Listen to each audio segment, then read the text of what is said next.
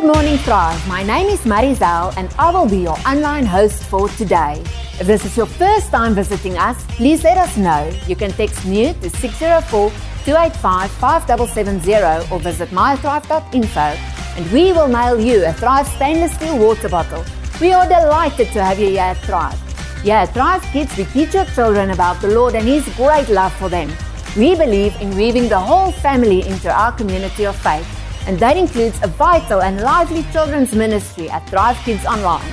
So don't forget to visit mythrive.info for the kids activity and the Zoom class every Sunday from 10:45 a.m. to 11:15 a.m. Mother's Day is coming up next week. Let's make sure to honor and celebrate our mom the way she likes it. So the question for today is, what is your mom's love language?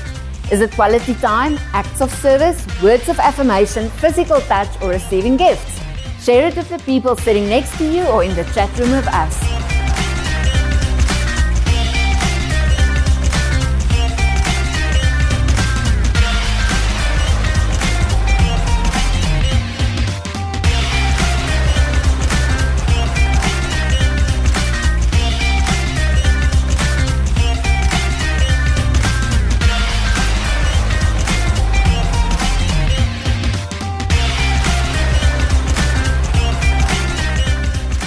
Before we get into the message today, if English is your second language and you can benefit from having a sermon outline in your preferred language, please feel free to head over to the mythrive.info to download one. Right now, we're only offering the outline in Mandarin, but we're hoping to add more languages in the near future. Now sit back and stay focused for this powerful message from Pastor JB.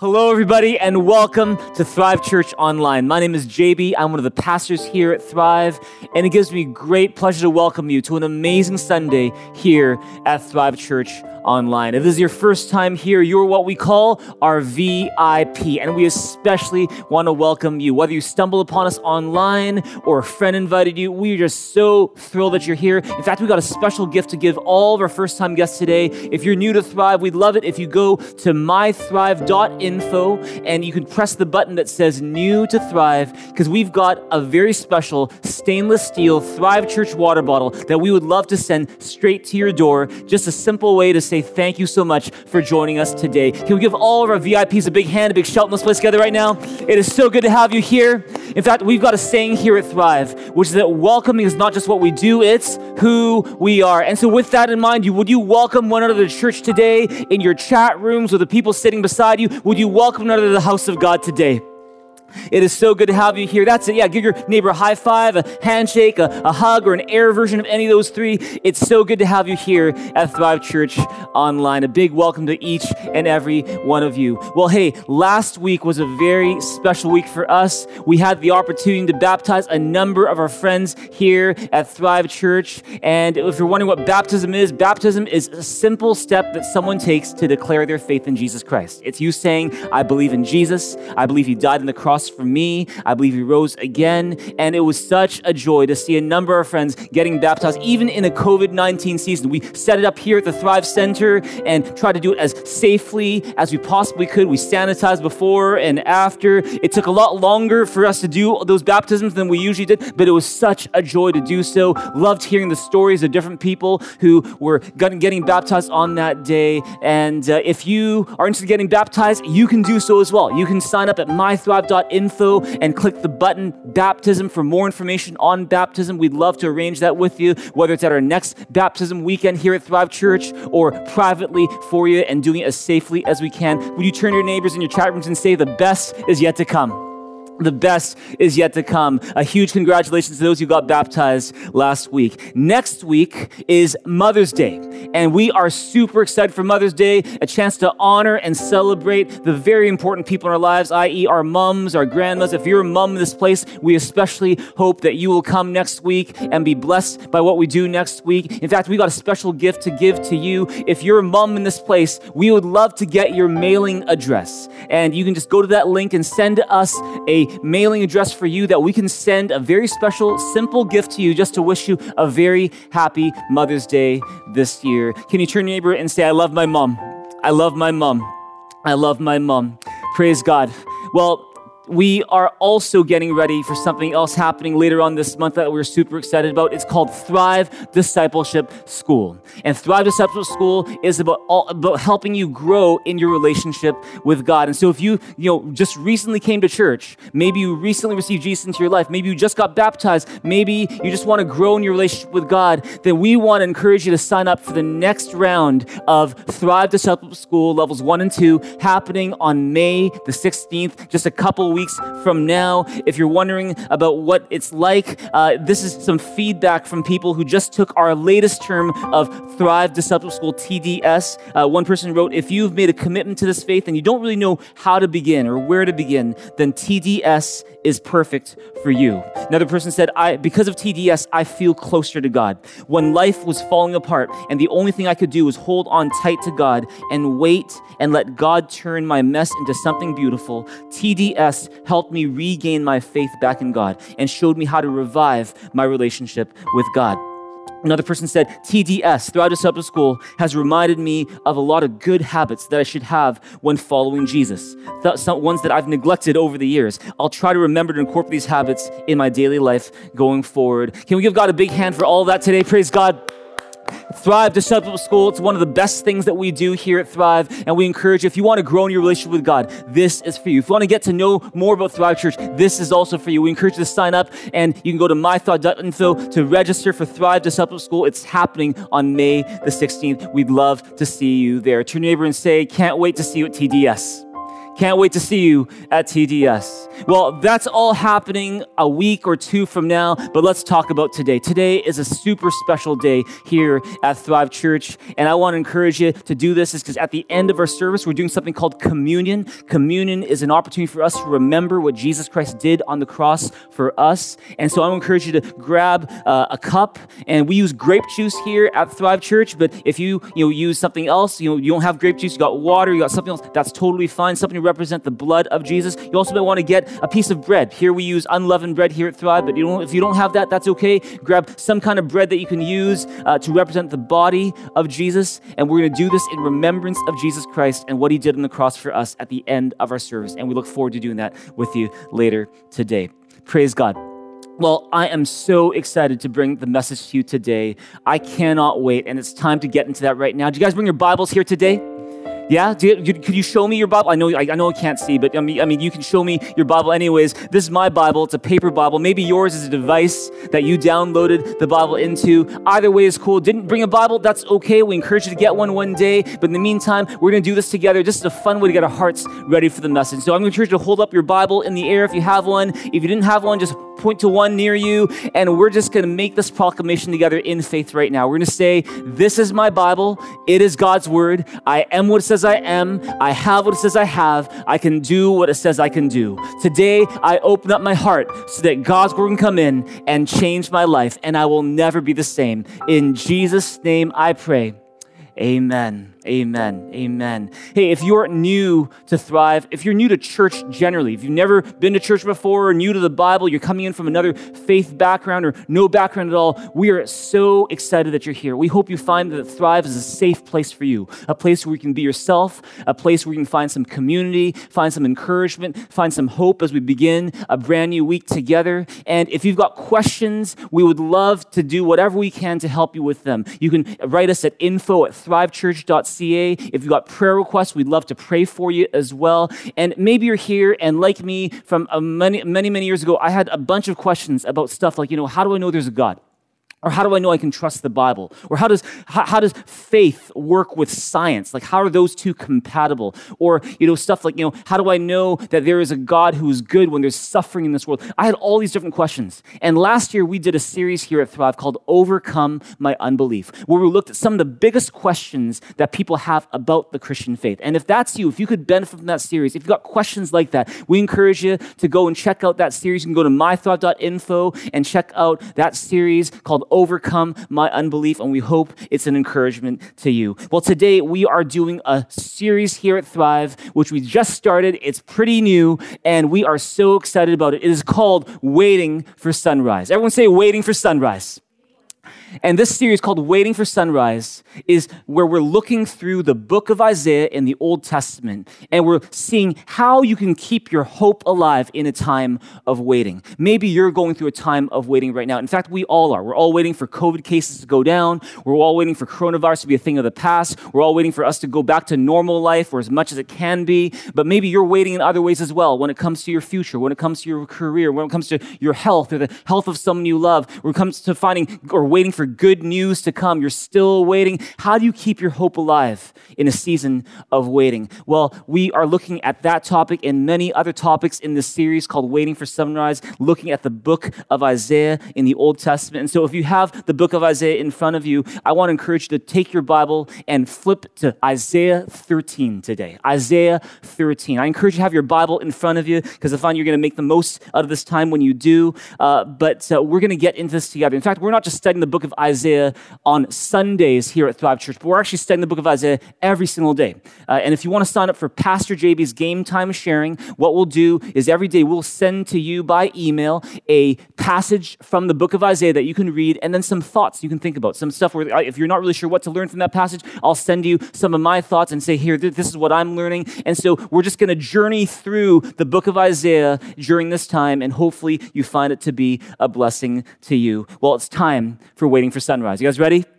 Episode 4 of Waiting for Sunrise. Let's get into today. Because the fact is today, we're not just looking at one verse from the book of Isaiah. We're not even just looking at one chapter from the book of Isaiah. Today, we're actually looking at 11 chapters of the book of Isaiah. That's right, 11 chapters. Don't worry, we're not going to read through all of it from start to finish. We're going to touch on different parts. But the reason why we're looking at 11 chapters today, from Isaiah 13 to Isaiah 23, is because these 11 chapters represent one important section of the book of Isaiah that is often known to be the hardest section of the book of Isaiah to understand, to read, to interpret. And so it's important that we look at the section together. And to give you a sense of just how hard this section of the book of Isaiah can be, I want to show you something that I don't think I've ever shown you before. Are you guys ready? Are you guys ready? I need to go over here and grab it.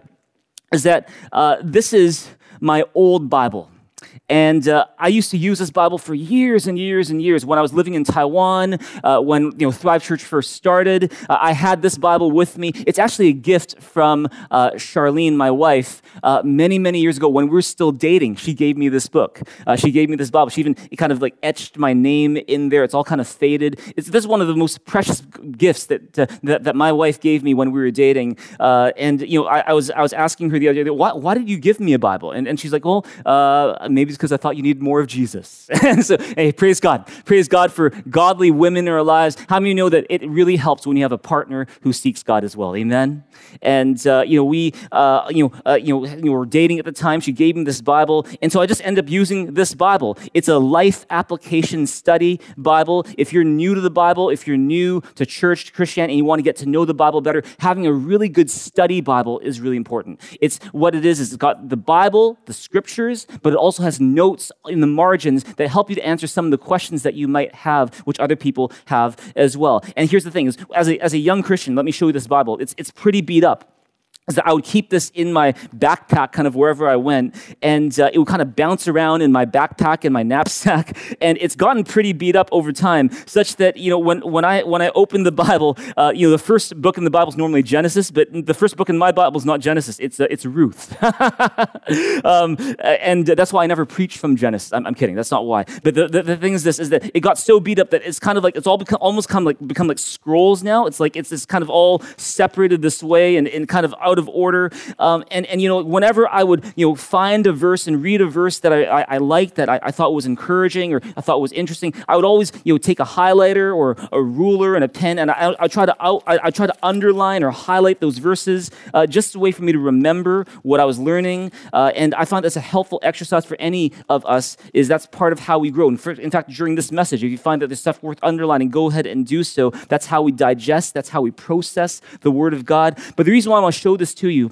is because when you look at the New Testament, lots of color, lots of pen, lots of underlining, but then when you get to Isaiah, and when we get to the section of Isaiah that we're looking at together today, which is Isaiah 13 to 23, you're going to see that it is completely blank.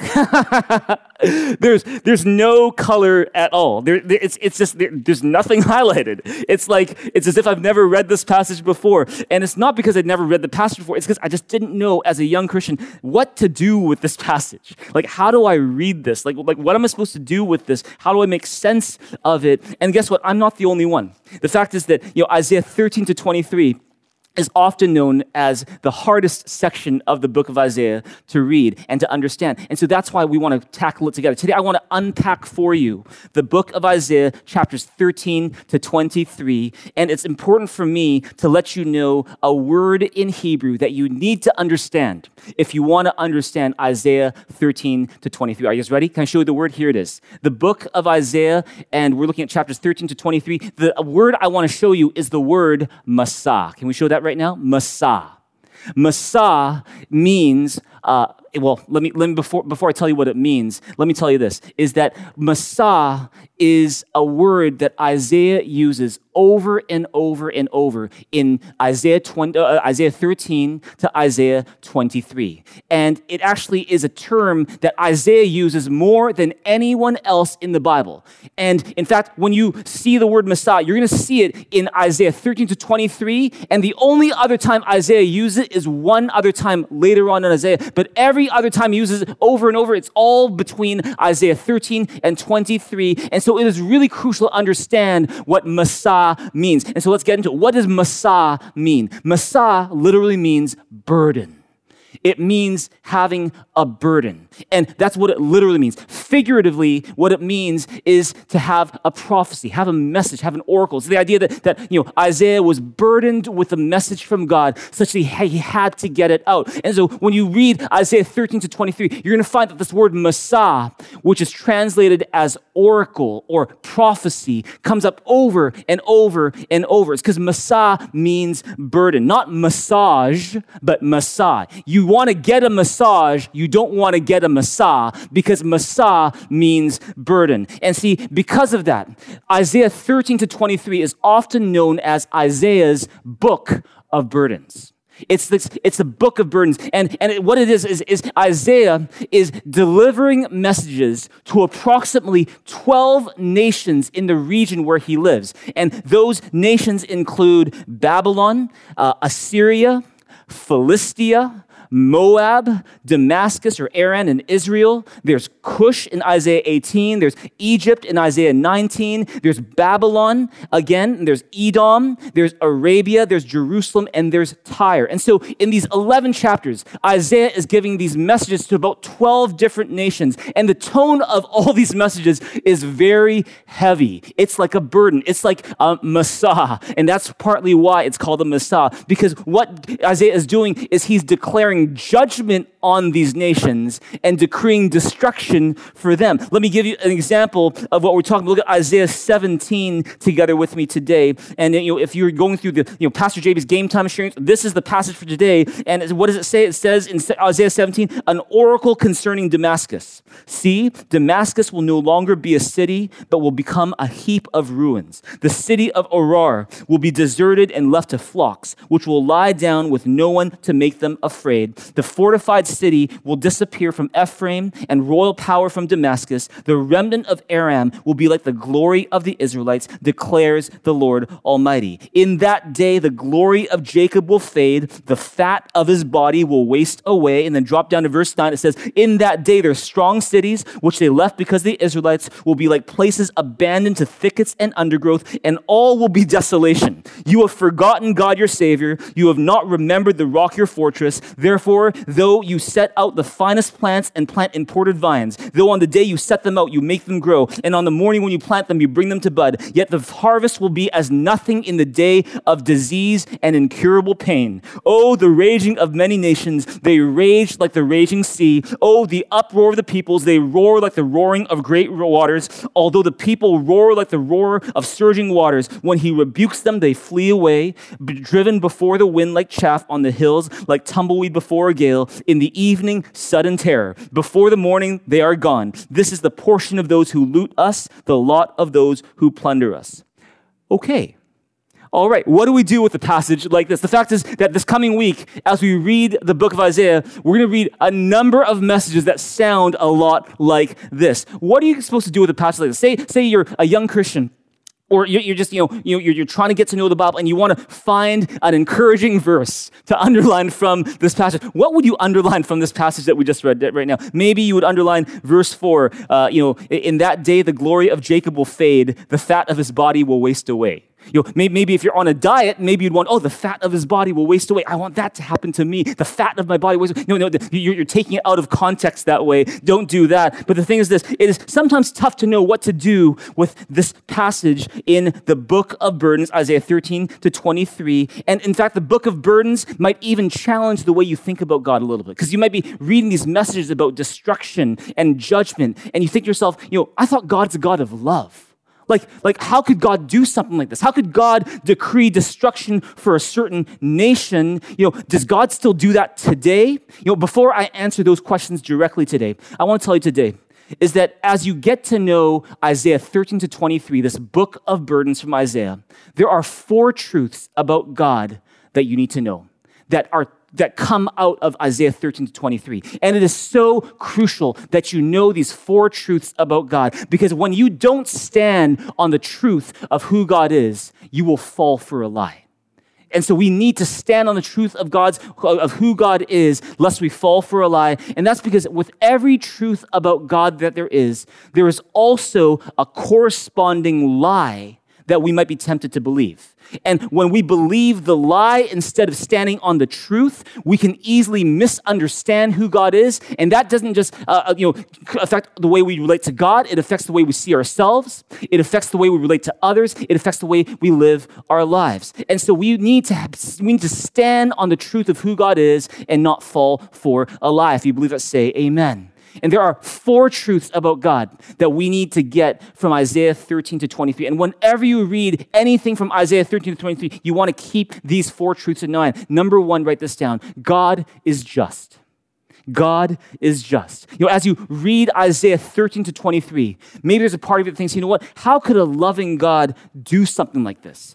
Decree destruction for a nation or destruction for a city. Let me tell you, God in Isaiah 13 to 23 is taking a stand against the evil, the injustice, the wickedness that he sees in the world. And it's wickedness and injustice and evil that he's been putting up with for centuries and centuries. This is not some snap judgment or some knee-jerk reaction, but this is God finally taking a stand against wickedness and evil and injustice that he sees. For example, in his Messiah to Babylon, in Isaiah 13:11, God says, I will punish the world for its evil, the wicked for their sins. I will put an end to the arrogance of the haughty and will humble the pride of the ruthless. See, what's going on here? See, this is part of God's message to Babylon, but in fact, a lot of this also bleeds into what he's going to say to other nations. God is basically saying, I see the evil that's in this world.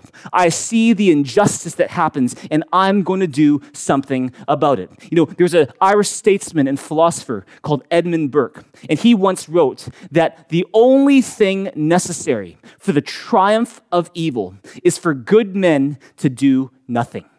See, is that for evil to advance, all it takes is for good people just to do nothing at all. And you could say that the same could go for God as well, is that God would not be loving and God would not be just if God continually turned a blind eye to evil and injustice and never did anything about it.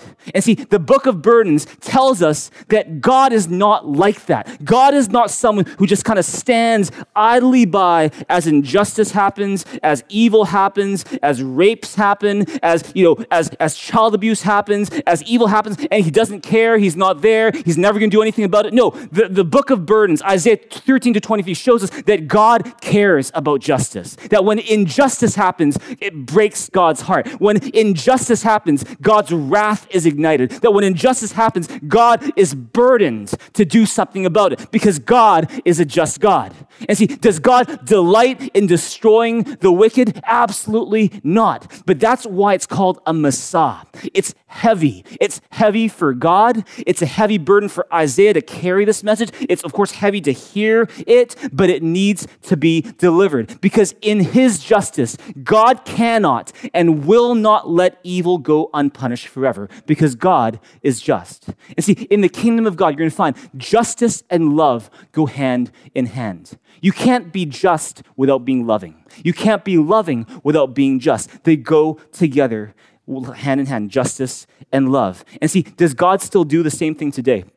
Does God still decree destruction for nations and cities? Is COVID-19 God's way of slaying the wicked and you getting rid of evil? Or is that it? Let me say this. I believe it's not it.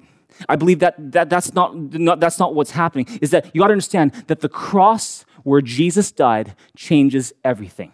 Is that when we were separated from God because of our sin, when each one of us had done our own, wicked or evil or unjust things, said things, thought things, done things that are not God's way, it's our way, and our sins separate us from God such that we can't have anything to do with God no matter how hard we try. God didn't abandon us. He didn't divorce us. He didn't say to hell with you. Instead, because he loves you and me, he sent Jesus Christ to die on the cross for our sins, to take on all the wrath that we deserve for our sin. And all that wrath was placed on Jesus Christ, who died on the cross for us, so that we could be forgiven, so that our debt could be canceled, so that justice could be paid, but at the same time, mercy could be poured out. That's why we have the cross. And what the Bible says, that not only did Jesus die on the cross for our sins, to pay for our sins, but on the third day after he died, he rose again from the grave to show that Jesus is no ordinary man, but when you place your trust in Jesus, you believe that he's the Son of God, your sins are forgiven, you're a child of God, you're a citizen of heaven, and the best is yet to come. Oh, come on, give God a big, big hand here. Let's play together right now.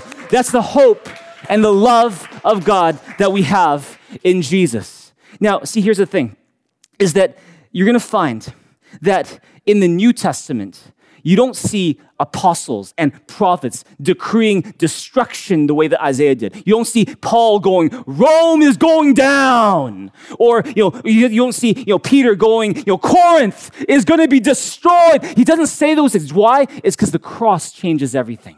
Is that God's wrath was completely poured out on Jesus, his son, so that we could be forgiven. And, one day, Jesus is going to come again. And the first time he came as a suffering servant to die on the cross for our sins. The next time he comes as a conquering king.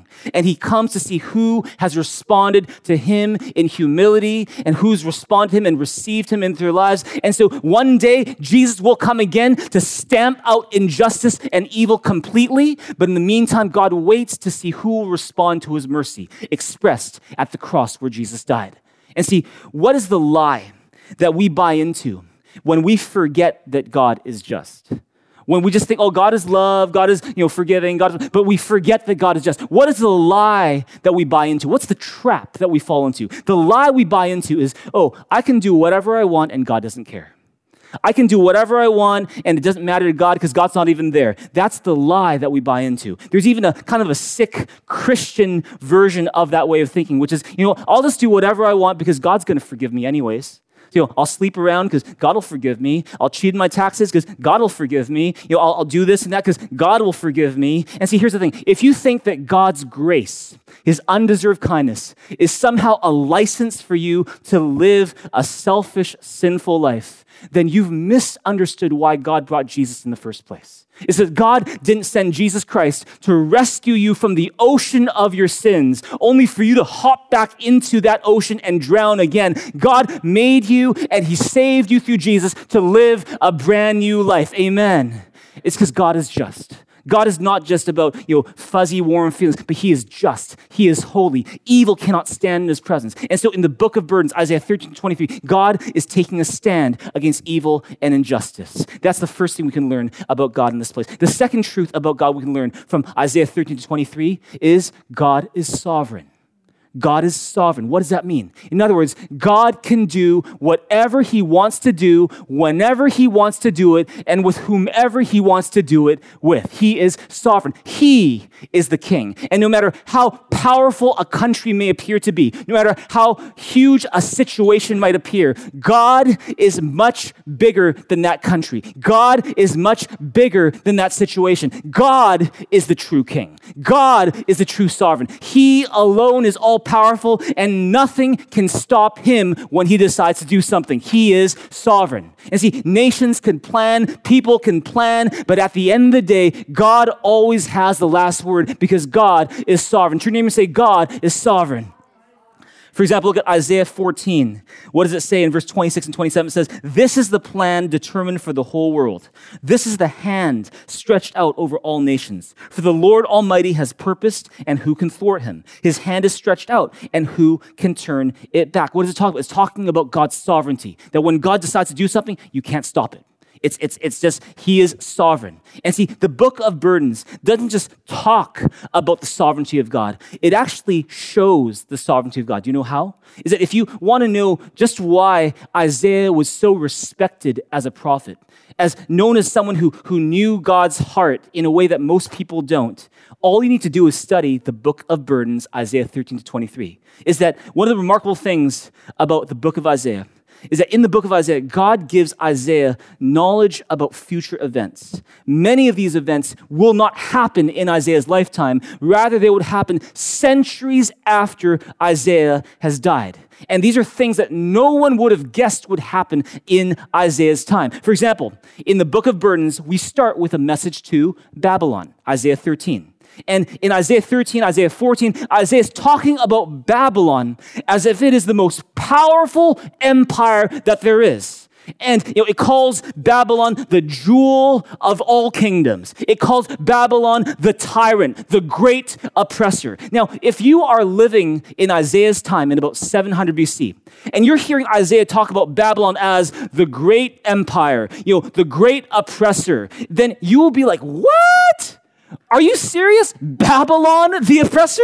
Babylon, the tyrant? Babylon, the jewel of all kings? Are you kidding me, Isaiah? What weed are you smoking right now? Because the fact is this, Babylon is not the dominant power of our time. Assyria is. In fact, for 3 centuries, Isaiah, don't you know that Babylon has been struggling under the yoke of Assyria for all this time, being pushed back and forth, bullied by Assyria, and you're calling Babylon the oppressor?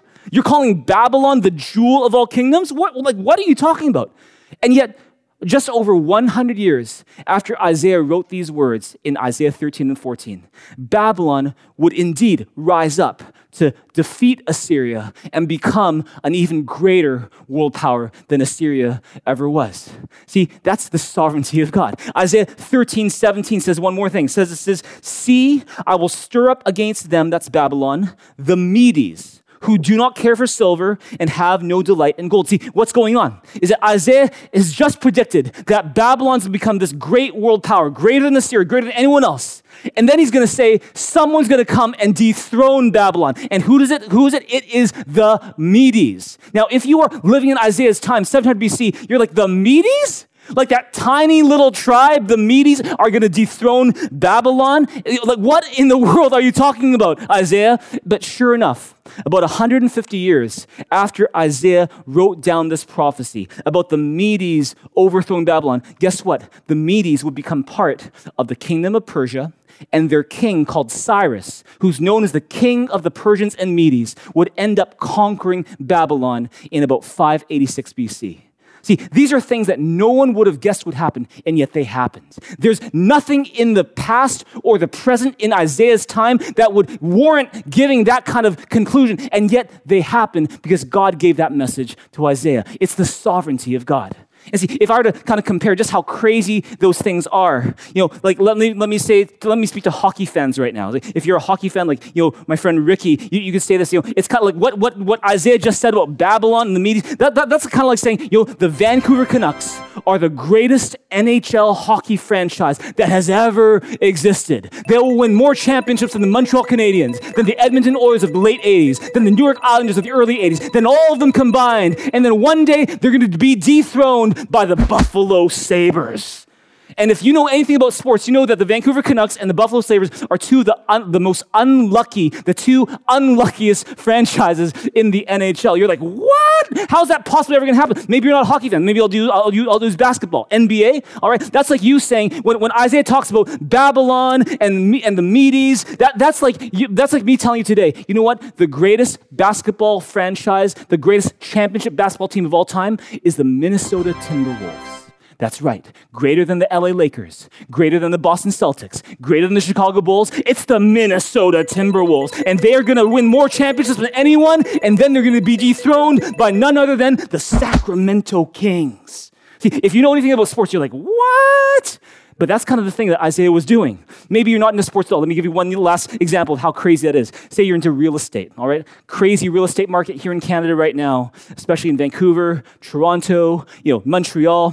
Say I were to tell you this, that one day the greatest hotbed for real estate activity is not Vancouver. In BC, it's going to be Trail, BC, with a population of 7,000 people.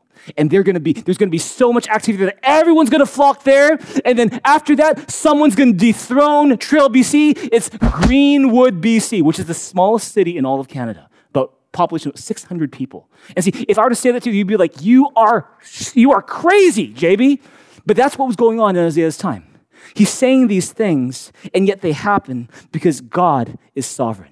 And see, God can do whatever he wants to do, whenever he wants to do it, with whoever he wants to do it with. If you believe that, say amen.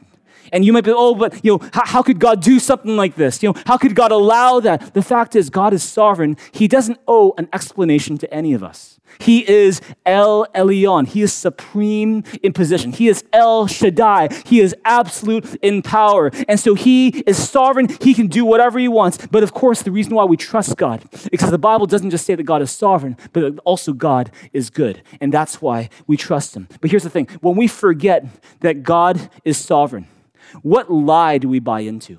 What trap do we fall into? When we forget that God is sovereign, that he's the one in control, that he's the king, the lie we buy into is that we start thinking that I'm the king.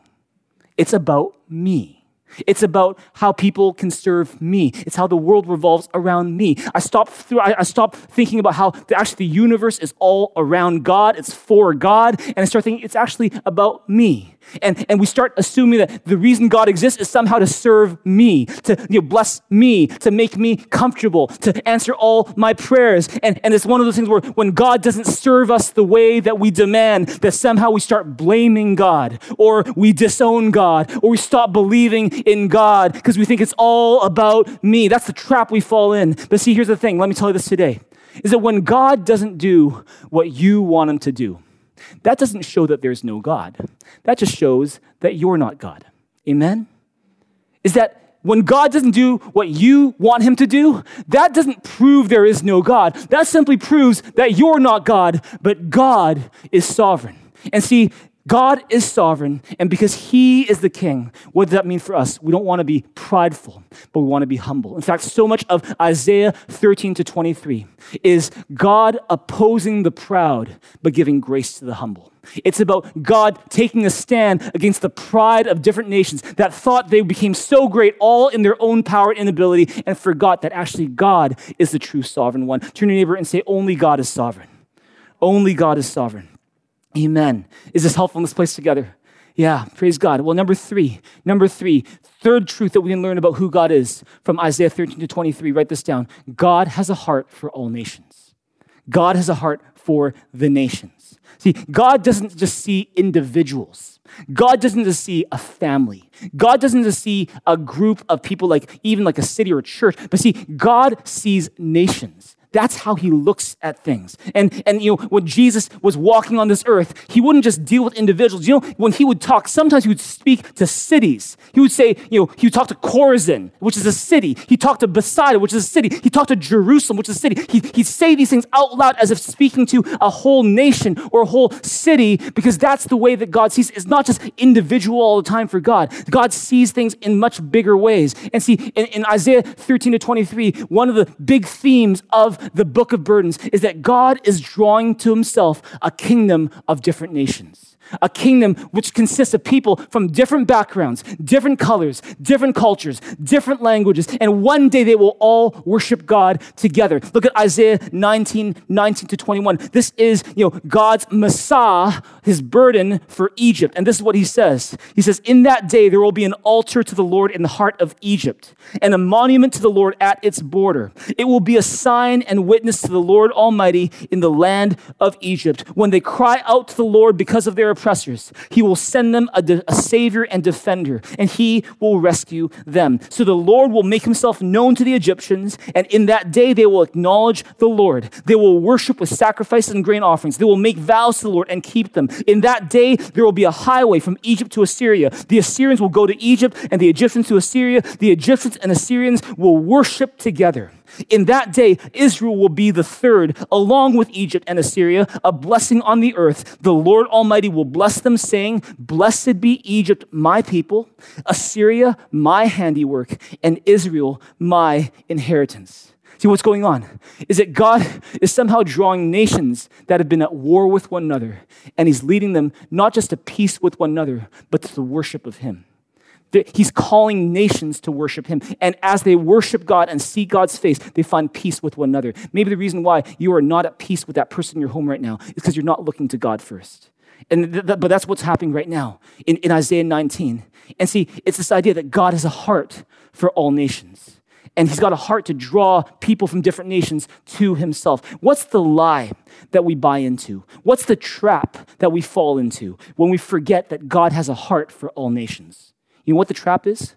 We start living in this very tiny bubble that we live in. Tiny bubbles. And we just live in this tiny bubble where it's all about me and my family.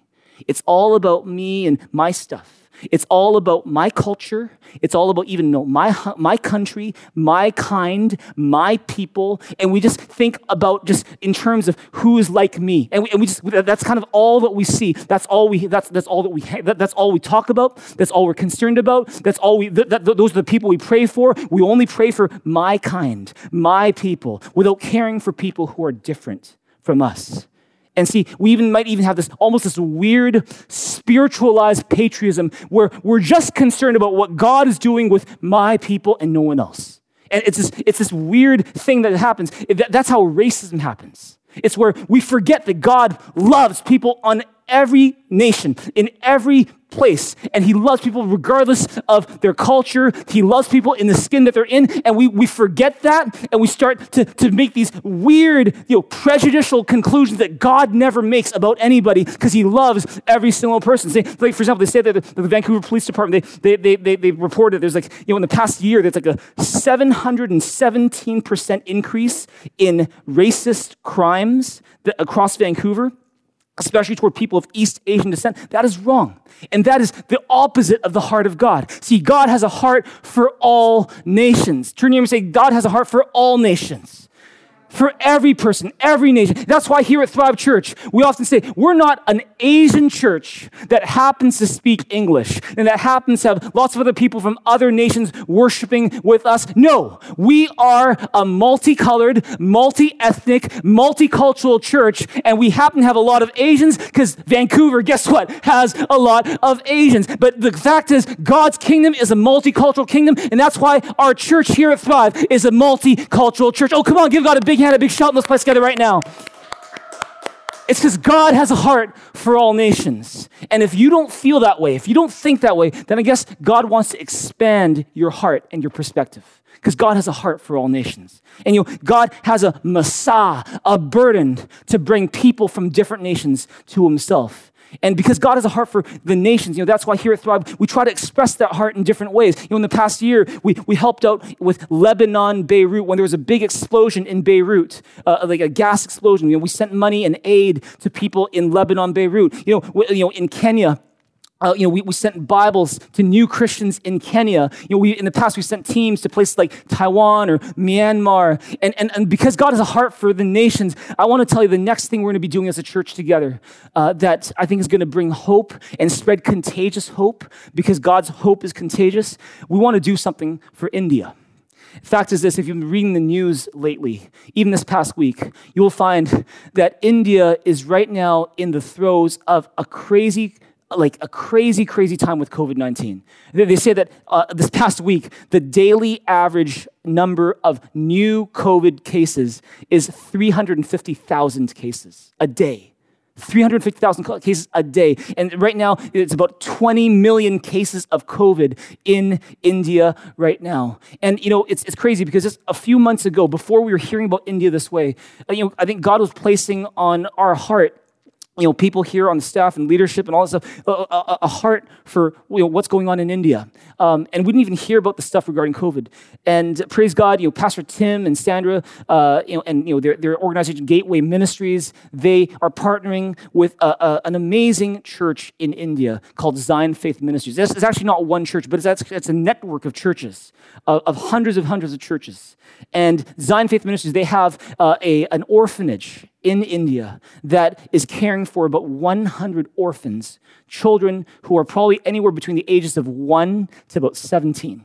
These are all orphans. They lost their parents long ago, and they're now in this orphanage. And months and months ago, we decided we want to participate in what God is doing there. We want to provide for people that way. We want to take care of these orphans. And so, over the past few months, we as a church have been giving. And so I want to thank you guys so much for those of you who've been giving to Thrive Church, that when you give, know that you're not just helping the local church here, but you're actually making a difference in the lives of orphans in India. Praise God. Can you give God a hand for that? And see, here's the thing. They need our help more than ever. And so when you give, know that when you give, you are helping to give hope to people in other nations like India, because God has a heart for the nations. Amen. And because God has a heart for the nations, we here at Thrive Church, we want to have a heart for the nations as well. And so may God bless Pastor Param and his family during this time. Even Pastor Param had got COVID. He lost a number of pastors to COVID as well. We want to do something about that. We want to send aid to India. And so I encourage you to give to Thrive Church as we continue to give toward this very important cause. Praise God. Praise God. May God help us. Finally, last truth about God we'll talk about today. Last truth that we can learn from Isaiah 13-23 is that God is not just. He's not only sovereign. He's not only a God who has a heart for the nations, but number 4, God is focused on providing hope for the long term. God is focused on providing hope for the long term. See, despite the destruction that is predicted for different nations, for each nation in Isaiah's book of burdens, Isaiah 13-23, in almost every message in this book of burdens, God plants a seed of hope. Do you know that? Is that, for example, Isaiah 15-16 is the oracle concerning Moab. And in the middle of giving this message about how trouble and weeping and devastation are going to impact the nation of Moab, Isaiah, in the middle of talking about all this, he includes a message of hope. Look at Isaiah 16:4-5. It says, let the Moabite fugitives stay with you. Be their shelter from the destroyer. The oppressor will come to an end, and destruction will cease. The aggressor will vanish from the land. In love, a throne will be established. In faithfulness, a man will sit on it. One from the house of David. One who in judging seeks justice and speeds the cause of righteousness. See, what's going on is that in the middle of describing the trouble and the devastation that was coming to Moab, Isaiah is pointing the people of Moab to the day that there will be a king coming from the house of Judah who will rule in righteousness and justice. And that the people of Moab, they can put their trust in this Messiah as well. And see, it's not just a Messiah for the people of Judah. It's actually a savior, a king for the people of Moab as well. Who is that king? His name is Jesus. And see, what the lesson there is that in the middle of your trouble, you have a king to turn to. His name is Jesus Christ. Just like the Moabites would do, you want to turn to Jesus. Another example is the example of Tyre. Isaiah 23 is that Tyre is one of the wealthiest nations at the time that Isaiah is living. And there's this oracle, this burden for Tyre, which goes like this, Isaiah 23:15. At that time, Tyre will be forgotten for 70 years, the span of a king's life. But at the end of these 70 years, her profit and her earnings will be set apart for the Lord. They will not be stored up or hoarded. Her profits will go to those who live before the Lord for abundant food and fine clothes. See, what's going on is that it's saying, I'm gonna cause Tyre to be forgotten, God says. For 70 years, no one's gonna think about Tyre anymore. It's this huge economic center, and yet no one's gonna think about it for 70 years. But then one day, I'm gonna build up Tyre again. And now, the profits that it makes from its businesses, the money that it takes in from its economy, it's gonna be used for a much greater purpose from now on. It's gonna be used to glorify me. And see, it's a lesson there too, is that oftentimes God allows something to be broken down so he can build it up even stronger later on. And see, this happens with the majority of the messages in the book of burdens, Isaiah 13-23, is that in the middle of their trouble, God puts a message of hope. It's like when everything is cut down to a stump, there's still this little seed of hope inside. There's a little sprout coming out of hope. And maybe today you feel like your story is like a book of burdens right now. But I got to tell you this, God is not done with your story. You might feel like you've been cut down to a stump, but let me tell you this, if you've got Jesus in your life, you've got a seed of hope that's going to sprout. See, God is in the business of turning your Messiah, your burden, into a message of hope. That's his business. That's his specialty. He takes your Messiah and turns it into a message of hope. Keep this in mind. When Isaiah, he's writing down all these different oracles and prophecies for different nations, he's probably weeping as he's doing because this is heavy. This is not, yay, destruction for this one. No, he is weeping probably as he's doing this. And know this, Isaiah probably didn't go and deliver these messages to these different nations personally. Of course, he didn't have email to send them an email or a text and go, voila, king of Tyre. He didn't do that. But it's that very likely he was delivering these messages in the hearing of his own people, Judah.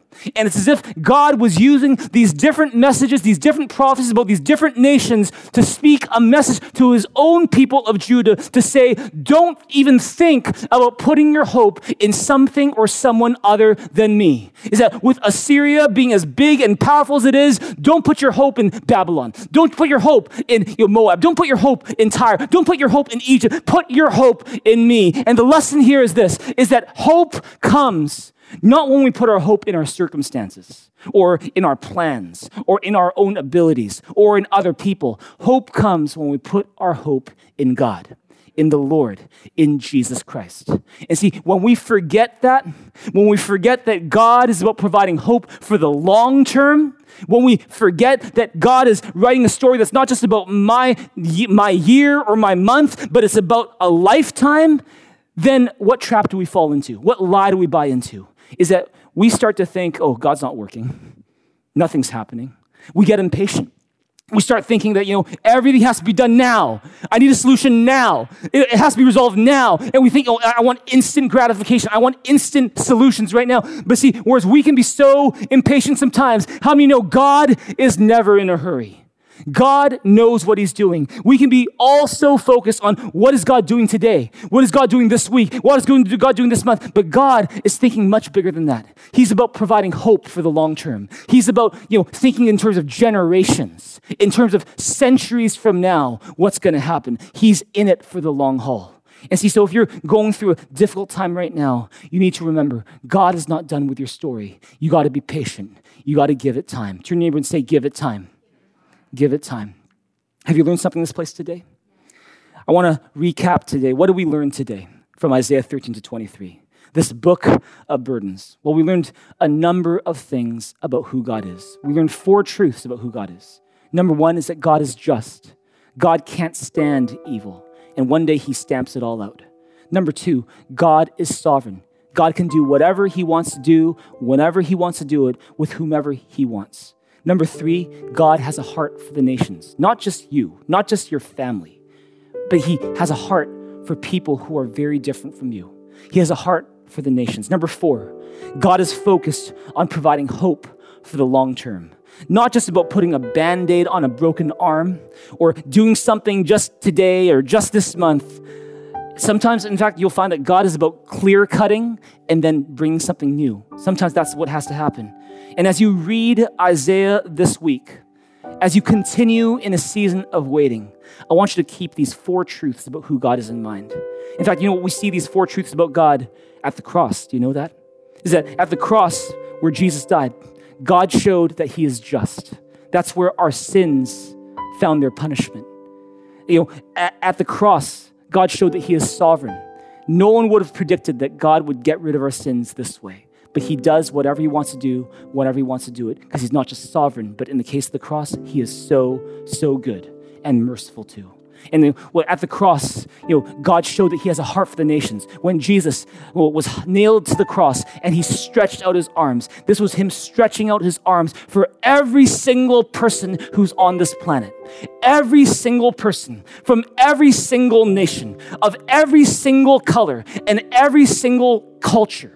It was for every single person, this heart for the nations, not just your country, not just people who speak your language, but for every person on this planet, because God loves the world. He gave his son, Jesus.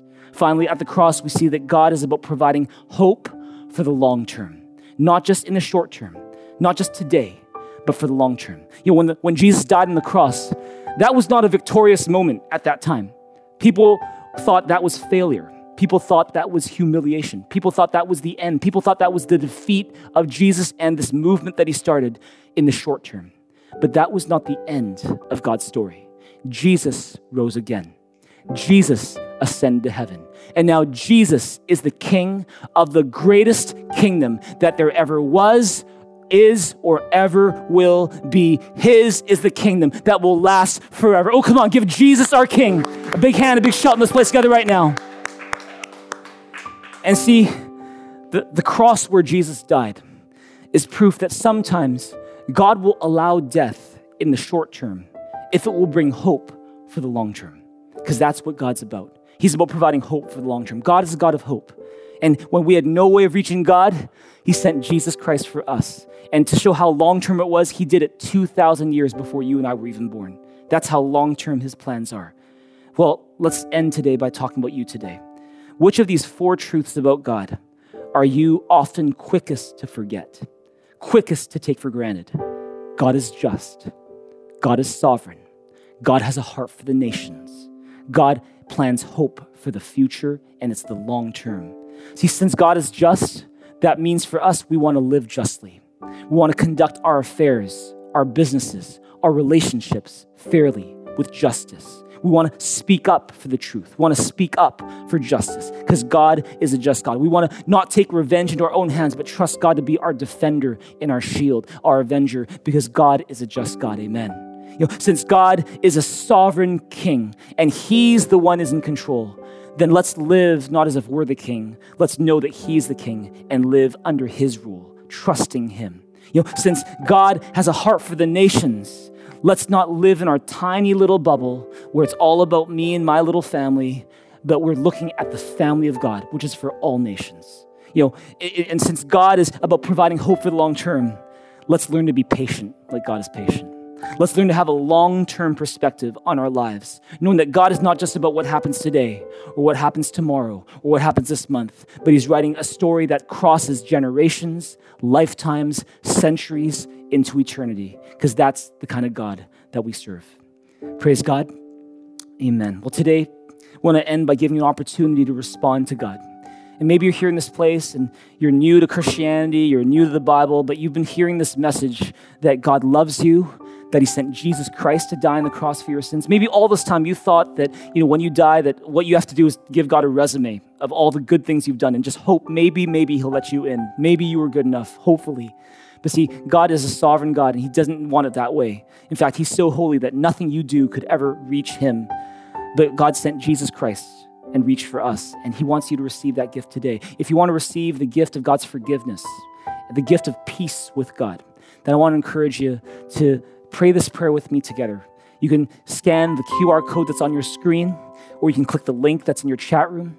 I want to encourage you to pray this prayer just as a way to invite Jesus Christ to forgive you of your sins. We can't forgive our own sins, but God can, and he did so through Jesus Christ. And if you want to receive that forgiveness as his gift, then I want to encourage you to pray that prayer. Just so go ahead and don't be afraid. Don't worry about your neighbor. It doesn't concern them. Why don't you click that link? Why don't you scan that code? And we're going to pray this prayer. You're not alone in doing it. Others are doing it with you. I'm going to do it with you as well. I'm encouraging you to pray this prayer from your heart today.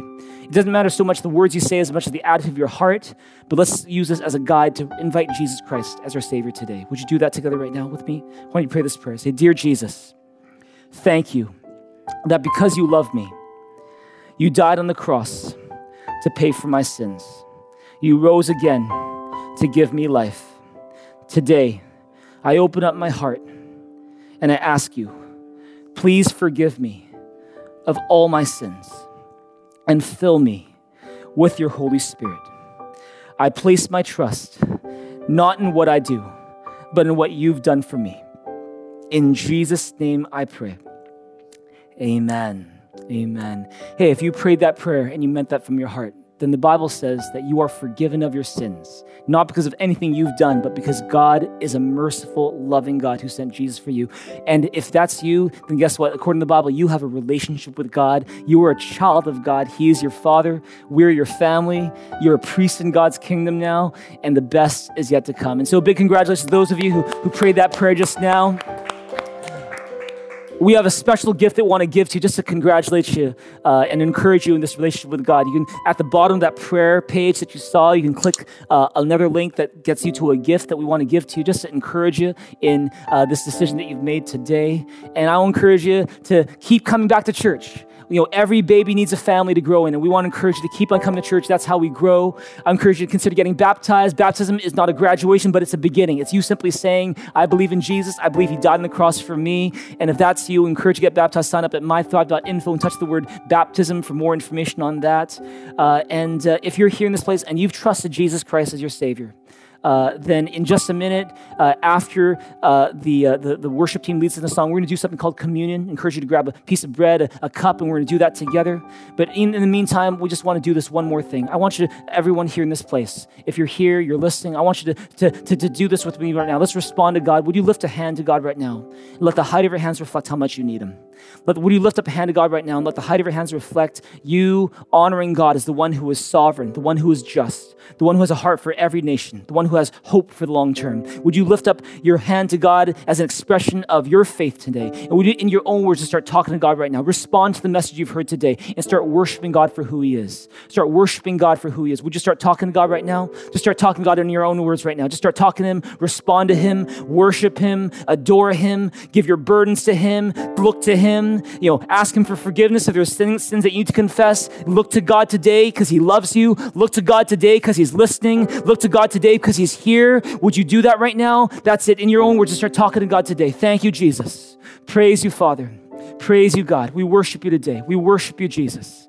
Thank you, Father. There's none like you. Praise your name. Praise you, Jesus. Praise you, Father. Praise you, God. Thank you, Father. Thank you, God. God, we want to thank you so much for the fact that you are just, the fact that you are sovereign, the fact that you have a heart for every nation, the fact that you are all about giving hope for the long term. And so it's with that in mind that we pray for India today.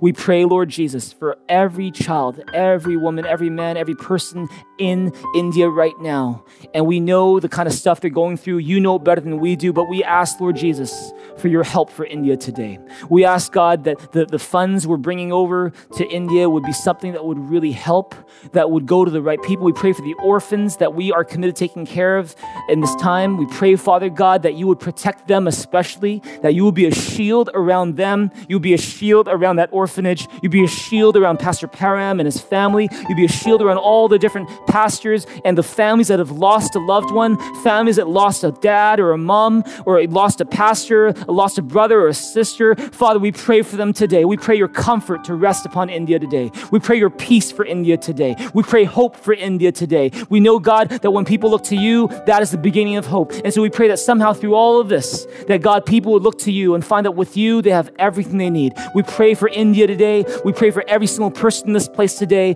We thank you, God, for being the God who's committed to giving hope for the long term, and that your story in the lives of other people here watching right now is far from over, that the best is yet to come. We thank you, Jesus, for being the God who takes our Messiah, our burden, and turns it to a message of hope. We invite you to do that once again today. In Jesus' name we pray.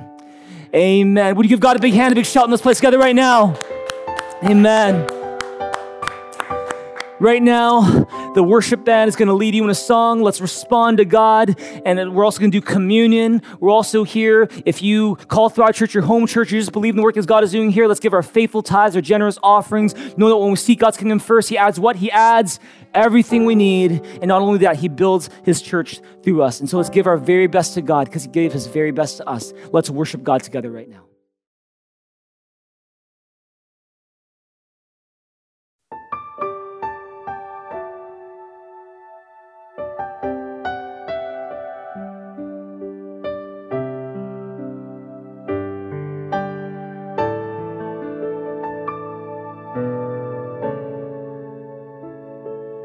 Doesn't matter where I run, you're there for me.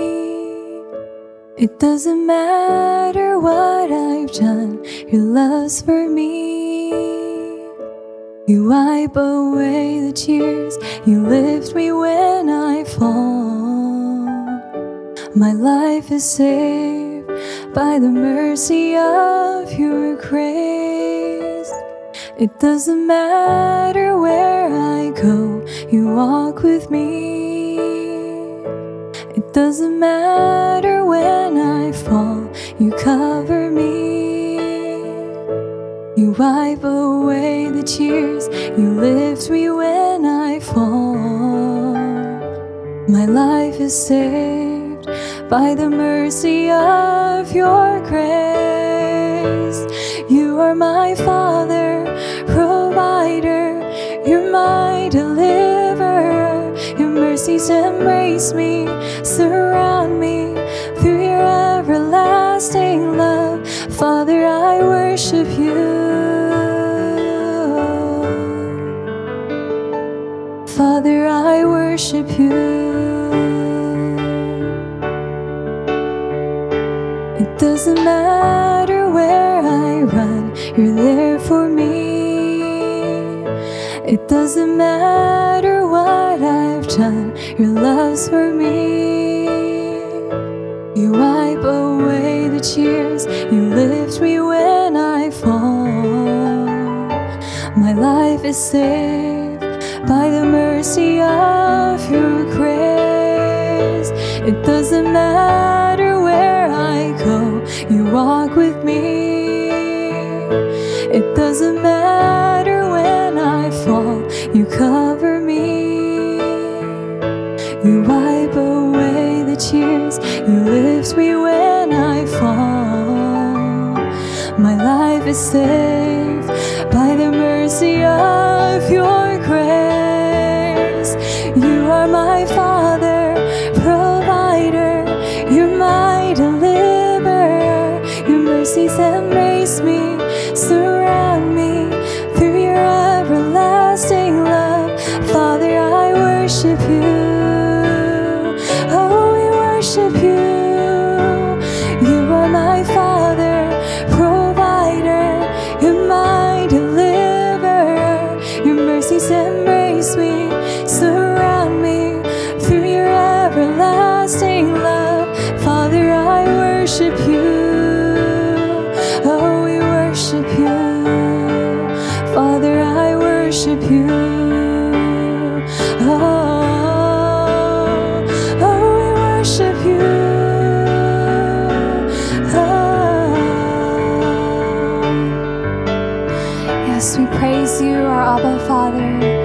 We thank you, God, that no matter where we are or where we go, or that you are always with us, that your love for us never change. And so let's lift our voices now and just continue to worship him in this place. Oh, we worship you.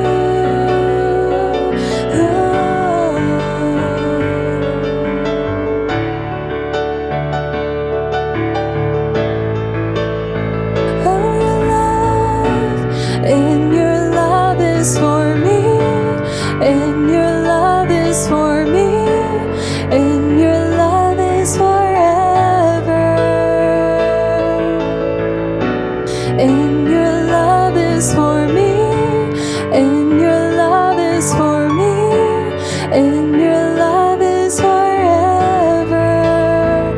Oh, your love, and your love is for me, and your love is for me, and your love is forever,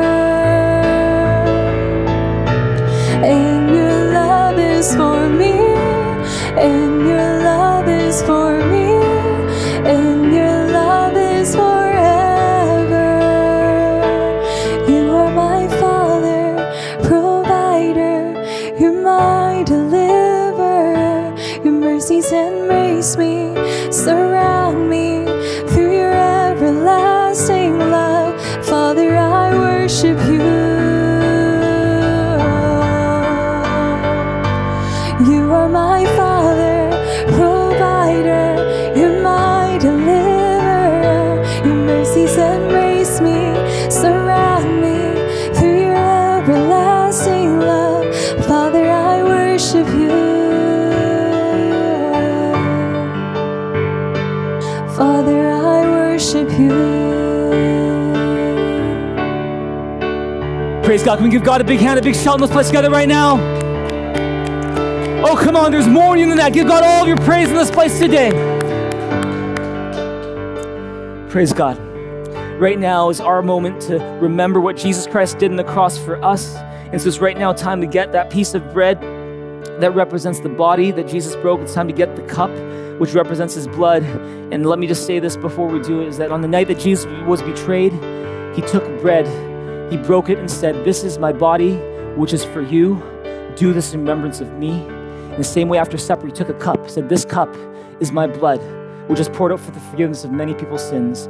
Drink this in remembrance of me." So I'm going to encourage you just to take that bread, dip it into the cup, and in remembrance of what Jesus Christ has done, with a thankful heart and an attitude of gratitude, let's take this in remembrance of Jesus Christ and what he did on the cross for us.